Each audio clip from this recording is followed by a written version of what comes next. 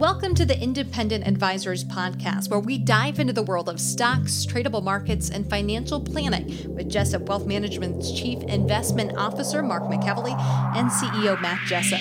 You'll hear tips, tricks, and strategies to address your financial well-being and, most importantly, conveyed in a way that everyone can understand. Here are your hosts, Mark and Matt. Hey everyone, welcome to episode number 158 of the Independent Advisors Podcast, where Matt Jessup and I, Mark McEvely, bring you everything you need to know from the past week in the world of financial markets and financial planning. After a 1-week hiatus, my co-pilot Nick is back with me as Matt is out for today, so welcome back, Nick. Good to be here. Did it feel weird not being here last week since you were going on a good month and a half of streaks in a row? It did. I had a pretty good streak there, but all good things must come to an end, but I'm back. We're starting back up again. Starting back. Well, thanks for taking the time this morning, Nick. And before we begin, as always, just want to take the first few minutes to recap the numbers for the month and the year of the major indexes that we track, and these numbers are as of the market close on July 13th, and this data is from YCharts. S&P 500 index up 0.4% for the month and down 20.2% for the year. The Dow Jones flat for the month and down 15.3% for the year. The NASDAQ Composite Index up 2% for the month and down 28.1% for the year. The IWM ETF that tracks the Russell 2000 index is up 1.2% for the month and down 23% for the year. The Vanguard International All World ex-US ETF down 2.4% for the month and down 20.4% for the year. 3-month T-bill currently yielding 2.4%. The 2-year Treasury rate is at 3.13%. And the 10-year Treasury rate at 2.91%. So obviously there, Nick, we have a pretty good inversion, meaning the 2-year Treasury is yielding more than the 10-year Treasury, which is not normal, for lack of a better word. And I know that you're going to kind of go into that here, talking about big headlines and current events and kind of what this means for the market going forward. Yeah, I was about to say that leads us perfectly into the big headlines and current events. So I'm sure a lot of listeners have seen these headlines. We have two for you. One is an article off Bloomberg, but it was on all the major news sites. U.S. bond curve inversion reaches levels not seen since 2007. And the inversion that they're talking about was what you just mentioned, the 2 and the 10 year. And what they talk about there is, and actually before I kind of get into that, I'm just going to read a few highlights from the article. One point was the spread between the 2 and the 10 year inverted briefly in 2019 and back again in April 2022. So listeners have heard us talk about this recently. For reference, we talk about when the yield curve inverts, there's going to be a recession. Technically, there hasn't been a recession yet. The yield curve can invert and then uninvert and then invert again. It's not a guaranteed thing that we're going to have a recession. So just pointing that out for listeners that we did see an inversion back in April. We're seeing one again. Another point I want to read here is the current inversion comes amid increasing concerns that measures taken by central banks worldwide to rein in inflation might end up driving the economy into recession. So that's really what's happening here. Is it's fears of recession that are coming, and that's pushing. Yeah, and this is one of the indicators that has been pretty good at predicting recessions over the next, anywhere from 6 months to 2 years, usually when the yield curve inverts. And again, if you're listening for the first time, the yield curve, when we talk about the yield curve, a normal looking yield curve is when longer dated bonds are yielding and paying a higher interest rate than shorter dated bonds. So in a normal yield curve, the 3-month T-bill yield is below the 2-year, and the 2 years below the 10-year, 10 years below the 20-year, 20 years below the 30-year, that type of thing. Because if you think about it, if you're locking your money up for a longer period of time, you have to get paid for that, right?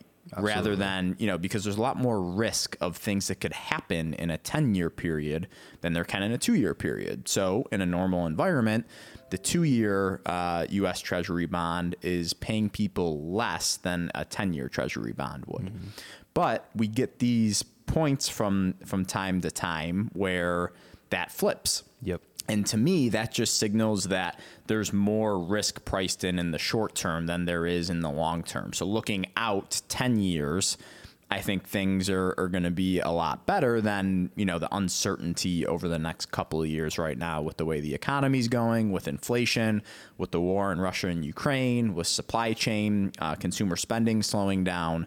So I think that's why you're seeing this quote unquote inversion. I just wanted to give people a little bit more color to that if they haven't heard that before. Yeah, exactly. And another, while we're on the yield curve lesson here, just to take it one step further, for listeners, the price of a bond and the yield are inversely related. So as people buy the bond, the yields go down.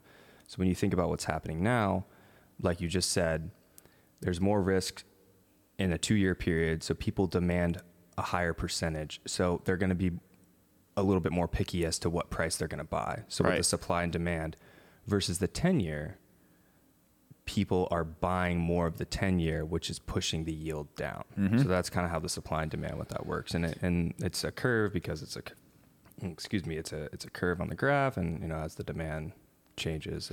And let's go a little deeper on that. So the inverse relation between bond prices and interest rates, I just want to kind of break that down so that people can have a better understanding of it, right?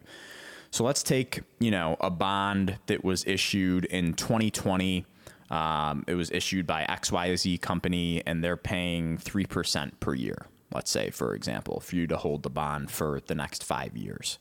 And as interest rates rise, when companies issue new debt, they have to raise the interest rate that they're paying people to hold that debt to make it enticing for them to buy it, right? Yep. So you have this bond that was issued in 2020 that's paying 3% per year. But for example, maybe now in 2022, since interest rates are going up, companies are issuing debt at 5% per year. So obviously people are like, well, yeah, I'm going to buy the bond that has the higher interest rate. Mm-hmm. So in turn, that bond that was issued in 2020 at a lower interest rate at that 3%, that bond price has to fall to make it more enticing for investors to purchase that bond. Because again, if you hold a bond to maturity and as long as the company doesn't go bankrupt, you're going to get your money back. Yeah. So there has to be an incentive for people to buy the lower interest bearing bond because they're going to get the appreciation of that bond back to par value at maturity to make up the difference for not getting that 5% interest rate, right? Exactly. So that's why that there's that inverse relationship between bond prices and bond interest rates. Yields, yep. So. All right. Good little yield lesson for everyone, and hopefully that helps give you guys a little bit more information. The next piece I had was on CPI, and just to give you guys a quick update, the CPI print came in yesterday. It was hotter than expected. So on a year-over-year basis, total CPI was up 9.1%. Mm-hmm. Consumer Price Index. Yep. Thank you. Versus 8.6% in May, and the core CPI was up 5.9% versus 6% in May. So. For people who don't know, the core CPI just excludes fuel and food costs, which sometimes, particularly fuel, can be quite volatile. So it's a way, especially right now, it's kind of a way to look at a little bit more of a focused view of a basket of goods.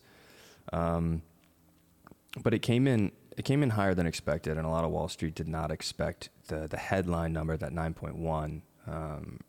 To be that. I think the consensus was in the mid-8 range, depending on what source you're looking at. But the key takeaway of the report is that inflation pressures remain broad-based and elevated, even when accounting for a slight dip in year-over-year core inflation.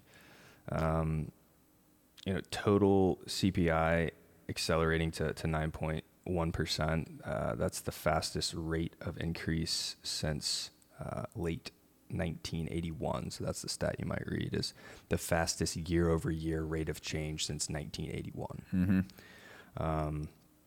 So that's kind of the big headline, and you'll hear about it, you'll read about it. Yeah, and I no think doubt. the thing that I took away from this is core CPI has continued to come down or decel. We still have inflation, right? And Absolutely. we still have inflation in core CPI, using that as a reading, but it is decelerated over the past 4 months.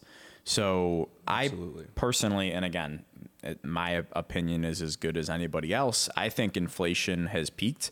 And, the Fed raising interest rates and slowly, very slowly, reducing their balance sheet, which I know you're going to get into in a little bit, has had an impact on the demand side of inflation. But the Fed cannot control supply side inflation, which is energy costs. And in my opinion, energy costs are directly tied to food costs because you have to ship food all over the place, right? Yeah. So, I would continue to expect that energy costs are going to remain elevated for the foreseeable future until we get some sort of resolution out of the Russia-Ukraine war. So it is, I think it is a good sign that, core CPI is coming down, and we just need to get this energy problem figured out to start to move forward and get back to a normal environment, quote unquote normal environment, whatever you think that is. Yeah. Yeah. So not all bad, but again, it's the big problem right now is energy, in my opinion.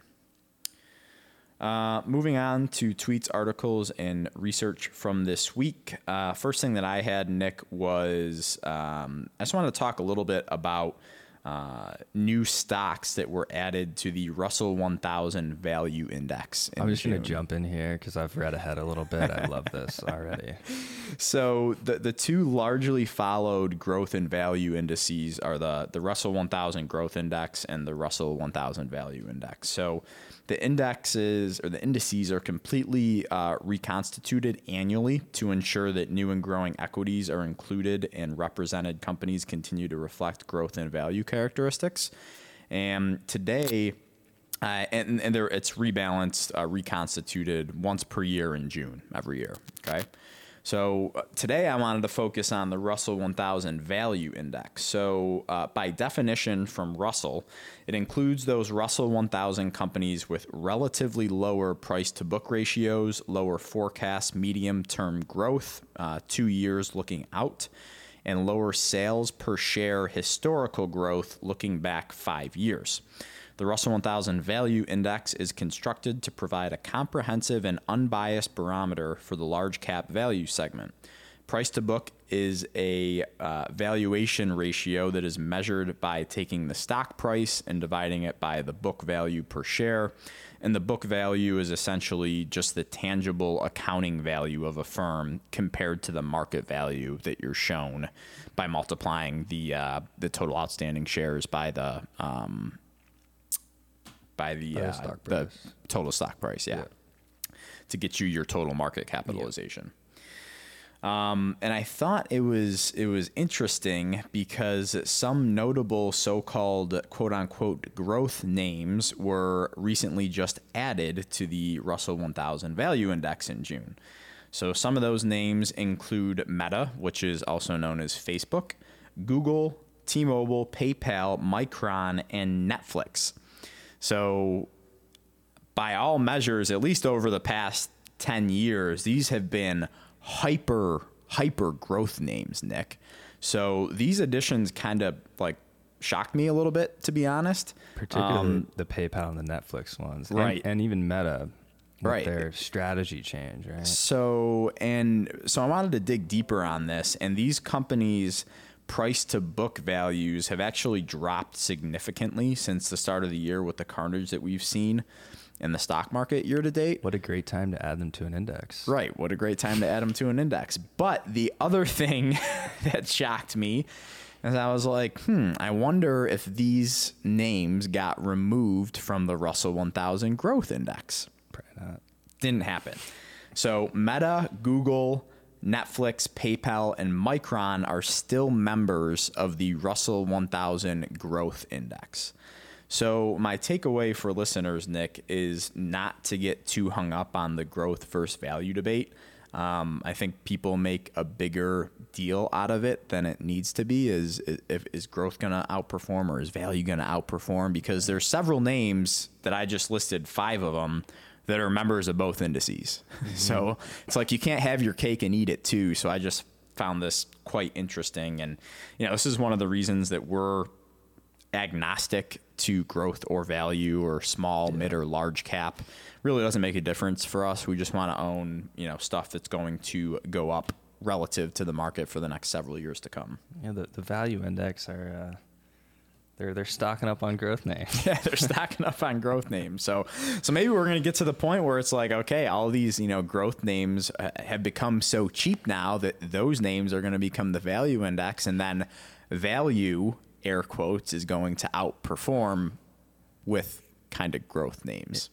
We've talked about this a lot over a few podcasts, and that's one point that I don't think we've ever come out and said, which is like, okay, what will outperform? We've showed some charts about value outperforming growth in these types of environments for X number of years. Are we in that type of environment? And a lot of our comments were around how the society looks different today and how big tech is different today. And one thing that we didn't point out is, well, if you take all the big tech names and then you make them value names, then value may perhaps outperform the growth names, right? It's all about how these indices are compiled. And so this is a perfect example to kind of put a pin on that argument. It's all about the things that are underlying and how they overlap and how they don't overlap. But yeah, I'd be interested to see, because obviously there's names that, transition from their growth phase into a more value phase. More mature company. Yeah, instead of growing at 25 or 30% a year, they transition to growing at 9 or 10% per year. Yeah. And, as companies mature and get bigger, I think they have a historical tendency that it's obviously harder to grow at that rate when you're a bigger company. Yeah. And you start returning cash to shareholders, paying a dividend, and then eventually it becomes a value stock, right? So I'd be interested to see, going back, how many of these growth names have gotten added to the value names. And I think it'd be interesting for someone to do research on this to see the contribution of value performance in the Russell 1000 Value Index, how much of that has been from companies that have gone from the growth index to the value index, or that are also in the growth index. Right. So, and if they get added to the value index, do they get taken out whenever their growth inevitably shoots higher? Because it's kind of blurry. Some of these names that you mentioned, PayPal, Micron, they're growth names. It's hard to make an argument that they're value names, but anyways, I digress. Yes. Moving on was a tweet by Carl Quintanilla. He works for CNBC, and this was on June 30th. He tweeted a chart it looks like it was from Bespoke, Nick, of 15% quarterly drops for the S&P 500 since World War II. So this has happened 9 times since World War II, where there's been a 15% or greater drop in the S&P 500 in a single quarter. And I'll have Jenna throw this up on the YouTube page, but if you're not watching on YouTube, you can check this out at our show notes on Twitter at Jessup Wealth, or LinkedIn or Facebook.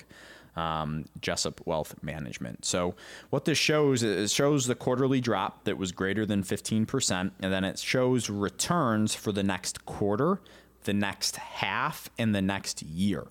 So looking out 1 year from a quarterly drop of 15% or more, Nick, since World War II, the average next yearly return has been an average of 26%, which is pretty strong.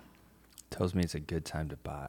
Yeah, it does. It does. So, again, I feel like we've been putting these charts and these data out on the podcast now it seems like for the whole first half of this year. I know people probably might be getting a little sick of it because things have not started to get better yet. But the next article, I'm going to go into kind of the length of bear markets and how long it takes to recover and that type of thing. But again, this is going to take a while to play out, but again, it's only a very small sample size. This has only happened 9 times, and each of those 9 times, the forward 1-year return has been positive and on average 26%. Obviously, this time could be different, but we like to use history as our guide forward. So, and anytime you get a substantial drop in the markets, the forward returns just get that much better. Right. So this isn't shocking to me, but another data point to tell you that once this market correction and bear market does solve itself out, returns going forward should be pretty good by historical standards. Yeah, and just a reminder to listeners, when you look at these charts, don't expect it to be a beautiful bottom and then just a lovely linear straight line up to 26%. It's going to be a choppy market. It is. For the rest of the year, and hopefully it trends higher, but it will be choppy. There'll be a lot of volatility. Right. Like I mentioned, my next one was a blog post from Ben Carlson titled, "How long does it take for stocks to bottom in a bear market?" So Ben says, and he puts this chart up here, which I'll have Jenna throw up on the YouTube page as well. He says, "This is every bear market since World War II, along with the number of months they lasted peak to trough, and then how long it took to make your money back from the bottom. Add it all up, and the average bear market has lasted a year and then has taken nearly 2 more years to break even. So, from peak to trough, from the highest high to down 20%, it's taken an average of 12 months to get there. And then, to break even, to get back to the point where we were at that peak, it's taken almost 2 years to get there, okay? He says some are longer and some are shorter, but there's another way to look at this. When those peaks happened, no one knew for certain the market was going to fall 20% and go into a bear market. No one knew for sure it was going to happen this time around either, but here we are. Now that we're in a bear market, we can ask a different question. How much longer do bear markets last once stocks are already down 20%? So this next chart that I'll have Jenna put up on the screen shows how long it has taken for the market to reach the 20% drawdown threshold, and then how long it took to reach the bottom of the bear market. So by looking at this chart, Nick, the time it took to reach that 20% bear market threshold, on average, it took about 236 days. But the good news is the days from that 20% to when the bear market bottomed was only about 131 days, okay? So he says the good news is it typically takes much longer to reach 20% losses than the bottom, which makes sense when you consider not every bear market goes to the extremes. The best case bear market scenarios would be the 1948-49 and 1957 downturns that hit the 20% bear market loss and immediately bottomed. The good news here is that 7 out of the last 12 bear markets have bottomed in 46 days or less once the 20% level was breached, and 5 out of the last 12 were over in less than a month. The other side would be the 1973-74 bear market, which took 10 months to bottom once the bear took hold. The 00 to 02 crash took nearly 19 months until the bottom. The 2009 bottom was 8 months later. As always, you can find historical data that makes you feel better or worse about the current situation. So, I just wanted to point this out to listeners so that they have an idea looking at the past, how long do bear markets last? How long does it take to recover everything that we've lost? So I think Ben put some pretty good numbers to it. And while no one knows or can predict the future and how much worse this is going to get or not, I think you can kind of use this that, it might take some time to get better, but at the end of the day, it's going to get better, right? Indeed. So, Indeed it will. I would, again, personal opinion is that a lot of the damage has already been done. Doesn't mean there can't be more damage to come over the coming weeks and months, but we are heading into a seasonally strong period for midterm election years towards the end of the summer, early fall here. So just because the S&P 500 has gone into a bear market in the first half of 2022 doesn't necessarily mean that the second half of 2022 is going to be just as weak. Yep, absolutely. Right. I'll turn it over to you. Alrighty, I've got a couple good ones for listeners here, and probably a couple that have also been mentioned in the news. The first one I'm going to start with is a strong dollar, which I'm sure has been covered in some of the major news stories. This is a tweet from Lisa Abramowitz over at Bloomberg. This was a tweet from 7/12. And Jenna will throw the chart up here. She says the dollar keeps strengthening with DXY, which is just the dollar index, now at its highest level since 2002. This is a euro story with fears of recession growing on the heels of a potential gas cutoff, and a yen story with Japanese extreme monetary policy divergence. But it's also a stuff the mattress trade. A couple comments here. Really what's going on with the dollar strength is it's a big piece of it is the differential in monetary policy. The ECB is still maintaining a negative interest rate despite record inflation of 8.6%. Japan is still at their negative 0.1% rate. So you've got that going on, and then you also have really more drastic economical impacts and chances of recessions in Europe, particularly relative to the U.S. Now, one of the reasons this has been hitting the headlines a little bit more is because we've officially reached parity on the euro dollar. Not exactly, but it's like 1 to 1.00 something.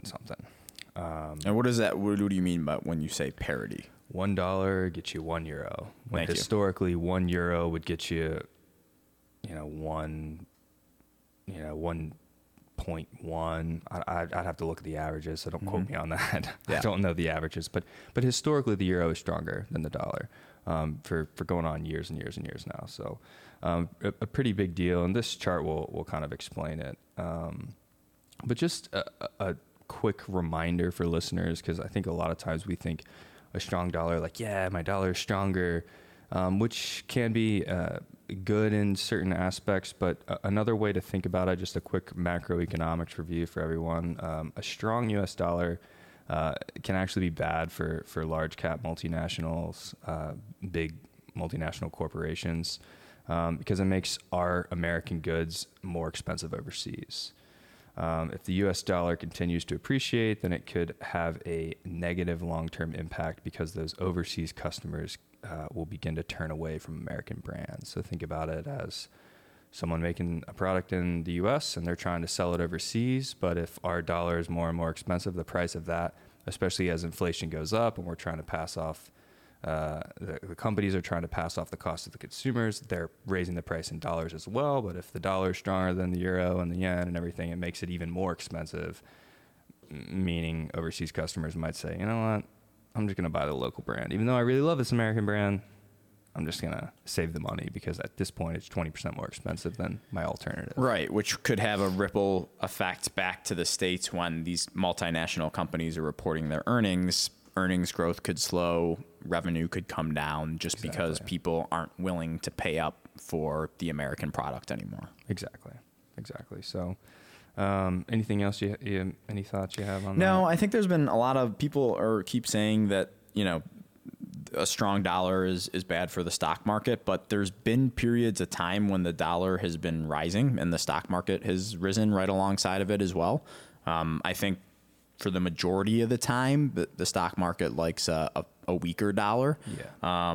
But there have been periods where stocks have done just fine under a strengthening dollar. So I don't think it's like a scenario where it's like if the dollar is rising, then stocks aren't going to bottom. Right. I don't think that's the situation that we're in. I think it just has a bigger effect, obviously, on the exchange rates and how many euros is worth a dollar and vice versa. And things are just getting more expensive like they are around the world. Yep. For United States citizens traveling in Europe right now, Good for you. It's good. Yeah, good sign. Yeah, go take that trip to Italy or Europe or anywhere over there, and good timing. Dollar will go a long way. Good timing. The next thing I have is a cool chart. It's a chart on valuation and earnings growth, and this is a tweet from Jurrien Timmer. He's a director of global macro at Fidelity. This tweet was also on 7/12. And he says the following. Jenna will throw this chart up for you. Really cool chart. We are in that awkward phase of the market cycle where earnings growth is slowing and valuations are compressing. Given the severity of the PE compression, minus 35% from a year ago, if the slowdown does not turn into a contraction, then we have likely reached the point at which things at least don't get any worse from here. Ongoing earnings growth, albeit slower than before, combined with steady multiples, equals a modest uptrend for equities. That seems like the market's best hope at this point. And what I mean about it's you might have to look at this chart for a second because it's a little funky. It's really two charts kind of stacked, like layered on top of each other, but you can see kind of a typical trend where, as your EPS year over year is kind of peaking and turning around, the multiples are doing the inverse, and you can kind of patch up that awkward thing that he's pointing out. But pretty cool chart. So. Yeah, and I think this is kind of expected in this type of market, right? Mm-hmm. So earnings growth is decelerating, stocks are selling off, valuations are getting cheaper. So for all those people out there, not trying to pick on them, that said that the stock market was too expensive, valuations have come in 35% so far, and that's more than how they came in 2018, for example. In 2018, when we had that mini sell-off in the winter months, in the end of the year in December, that came in about 27% for valuations, and now valuations have come in 35%, which is significant, the most significant I think since 07-08. Yeah.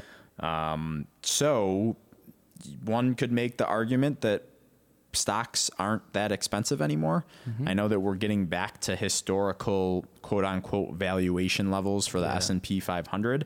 And average levels. Right. And it can continue to fall if earnings growth continues to come down. Yeah. And we just don't know what that's going to look like. I think, we've seen already some of the big banks report earnings this quarter. JP Morgan just reported this morning, and they've seen a slowdown. I think it was 28% in their earnings growth, as they see kind of what's on the horizon for the economy, and they think we're going into a slower period, at least for the next 6 months to a year. But again, if you're a long-term investor, I think this chart makes a really good argument that stocks have gotten a lot cheaper than they have been in several years, and that this potentially could be a good point to dip your toes in the water if you're not going to need this money for another several years. Yeah, absolutely. Yeah. That kind of makes sense why Jamie Dimon was so bearish a couple months ago, huh? Yeah. He knew what was coming down the pipe. He knew what this earnings report was going to be like. So, again, I wouldn't get too tied up in this or this chart, but I just think the big thing to take away from this is obviously stocks are a lot more cheap than they were at this point last year. Yeah. So absolutely. The last thing I have is an update on the Fed balance sheet, and this is from Compound Advisors. It's from a research report on 7/9. Also, we'll throw this chart up here. I love a good chart. And the quote along with this is the following: the Fed's balance sheet is finally moving lower with the start of quantitative tightening, but it remains less than 1% below its all-time high. The transition from QE to QT has only just begun. It's an interesting chart. I think it just shows you how little the Fed has done and how much more the Fed could do. I honestly wish I could also throw another chart. I don't have it here, but just looking at the Fed's total assets, just on a normal chart, and you could also kind of get a sense of it.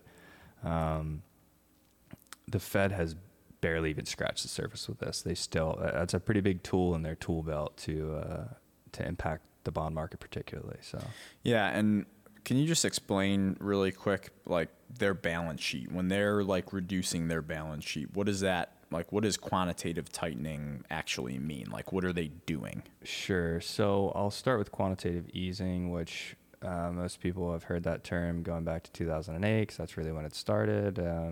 When the Federal Reserve came in and to help alleviate pressure in the economy and pressure in the bond market, they were actually buying up mortgage bonds, and they're buying up securities. And when they're buying them, they're owned by the Federal Reserve. They're not the governments, they're the Federal Reserves. They're on the Federal Reserve's balance sheet. Right. In exchange for that, they're providing cash into these bond markets, right? Exactly.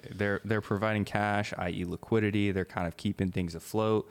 And what they've done, and it was successful, you could argue. And so what you've seen over time is their balance sheet has gotten bigger and bigger and bigger, because in 2020 they did the same thing where they poured a ton of money and they bought securities, and they're just so much money. It's a massive amount of money that the Federal Reserve is buying up. So that's quantitative easing. Quantitative tightening is the opposite. What they do, and there's different ways that they could do it. They could, if they were trying to be really drastic, which they will not do this, but they could go out and just absolutely flood the market. They could just sell everything, and it could be an absolute bloodbath, and then they would cause what Jamie Dimon would call an economic hurricane.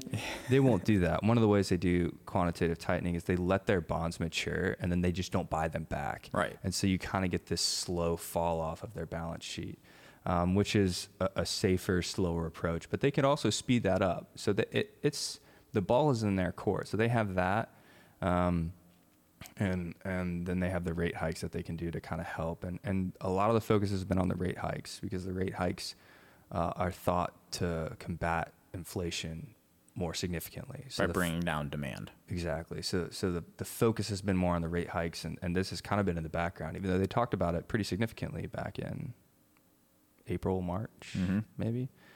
So I just wanted to throw this chart back up here because you're not hearing a lot about it. It's going on in the background, but not very significantly. So it's just another tool in the Fed's belt to impact the market and the economy. Yeah. Yeah. Thanks for explaining that. Moving on, this is a financial planning topic of the week that I found that was really helpful because it's easy to understand, and it's something that I think is overlooked from a transition of wealth standpoint. So this is just kind of a snippet from a blog post from Mike Piper on the Oblivious Investor. And this is around bequest allocations, or how you leave your money to the next generation when you're no longer with us. So he says your bequest allocation is what portion of your assets will go to which parties upon your death or upon the second death of you and your spouse. It's wise to take some time to think about which assets should be used to satisfy which parts of your bequest allocation. First things first, tax-deferred accounts like traditional IRAs or traditional pre-tax 401ks are the ideal asset for giving to charity because the charity doesn't have to pay any tax on the money, whereas any individual would have to pay tax as distributions are taken from the account. And for the opposite reason, the Roth accounts should go to a human rather than a charity. That is, a charity has no reason to prefer Roth dollars over tax-deferred dollars, whereas your kids or grandkids would definitely prefer Roth dollars. So should the Roth IRA go to your kids or your grandkids? Back when Roth IRAs could be stretched over a beneficiary's lifetime, it often made sense to leave them to the youngest people to get tax-free growth for as long as possible. Today, though, they are often having to be distributed over 10 years regardless of whether they're going to kids or grandkids. So now it often makes sense to leave the Roth dollars to the generation that has the highest marginal tax rate, right? Because when you take money out of a Roth, there's no tax consequences. Taxable assets work well for either party. Again, any assets are tax-free to tax-exempt charities, and any humans who inherit taxable assets will receive a step-up in cost basis, thereby allowing them to sell the assets immediately if desired and incur little to no tax. In short, the idea is prioritize Roths for humans, prioritize tax-deferred accounts for charity, and to the extent possible, especially prioritize Roth assets for humans with the highest tax bracket. So I think a lot of times people just get so caught up that they make beneficiaries the same exact on all of their accounts, but that doesn't account for if people are charitably inclined, and just how, we take diversification into account when we're talking about investments. We have to do the same with tax consequences. So obviously, if it's important to you to leave money to your kids or your grandkids, you want to put them in the best position possible to be able to use that money and pay as little tax as possible, right? And it's the same thing for charity. But, with charity, you can donate money from an IRA or a taxable account, and they're not going to pay taxes either way. Yeah. So why donate tax-free money to a place that is going to have no tax consequences anyway, right? Yeah, don't do that. So if you haven't looked at this, or, and if you're charitably inclined and you're trying to figure out where to leave assets, I guess, upon your passing, I know it's never fun to talk about your own mortality, but it is a important conversation that I think needs to be had with everybody. Start to think about this a little bit and get with your advisor and have some conversations to see if your bequest allocation is set up in the most efficient way possible. Because again, it could have a massive effect on your heirs down the road when you're no longer with us. Yeah, no need to pay Uncle Sam any more than you have to, right? Right, exactly. So again, something I think that's overlooked. I think Mike did a really good job of just kind of explaining this in layman's terms. So we'll also provide a link to this if people want to go and read this and refer back to it. That's all that I had, Nick. Anything else you want to leave with listeners before we end it here for the week? Nope, that's everything. Hope everyone enjoyed it. Earnings season has started, like I mentioned before. Big banks are reporting this week. JP Morgan reported this morning, so it's going to be interesting to see how these earnings reports come in. I'm sure there's going to be inflation is going to be the most used word in a lot of these earnings call when we're all said and done with earnings for this previous quarter. So keep an eye on this. If you see big stock moves in one way or another, it possibly could be attributed to a company reporting earnings or reaction to an earnings call. So just be aware of heightened volatility for the next month and a half here. So thanks everybody for listening to episode number 158 of the Independent Advisors Podcast, and we will be back with you next week for number 159. Thank you for listening to the Independent Advisors Podcast. If you're interested in hearing more, hit the subscribe button so you can be notified every time a new episode gets released. Feel free to share with friends, family, and follow us on Twitter at Jessup Wealth, Facebook, and LinkedIn. Mark and Matt will continue to share beneficial information on these social media sites. Also, check out the podcast tab on their website. That's www.jessupwealthmanagement.com. There you'll find links to every episode of the Independent Advisors. Have questions or topics you want to discuss on the show? Message us on Twitter, LinkedIn, or send an email with the words questions and topics in the subject line to inquiries@jessupwealthmanagement.com. We'll talk about it right here on the podcast. Certain sections of this commentary may contain forward-looking statements based on reasonable expectations, estimates, projections, and assumptions. Forward-looking statements are not guarantees of future performance and involve certain risks and uncertainties which are difficult to predict. All indices are unmanaged and are not available for direct investment by the public. Past performance is not indicative of future results. This podcast is provided for general informational purposes only and does not constitute either tax, legal, or financial advice. Although we do go to great lengths to make sure our information is accurate and useful, we recommend you consult a tax preparer, professional tax advisor, financial advisor, or lawyer regarding your specific circumstances. Investing involves risk, including the loss of principal. No strategy can guarantee any objective or goal will be achieved. Advisory services offered through Commonwealth Financial Network, a registered investment advisor.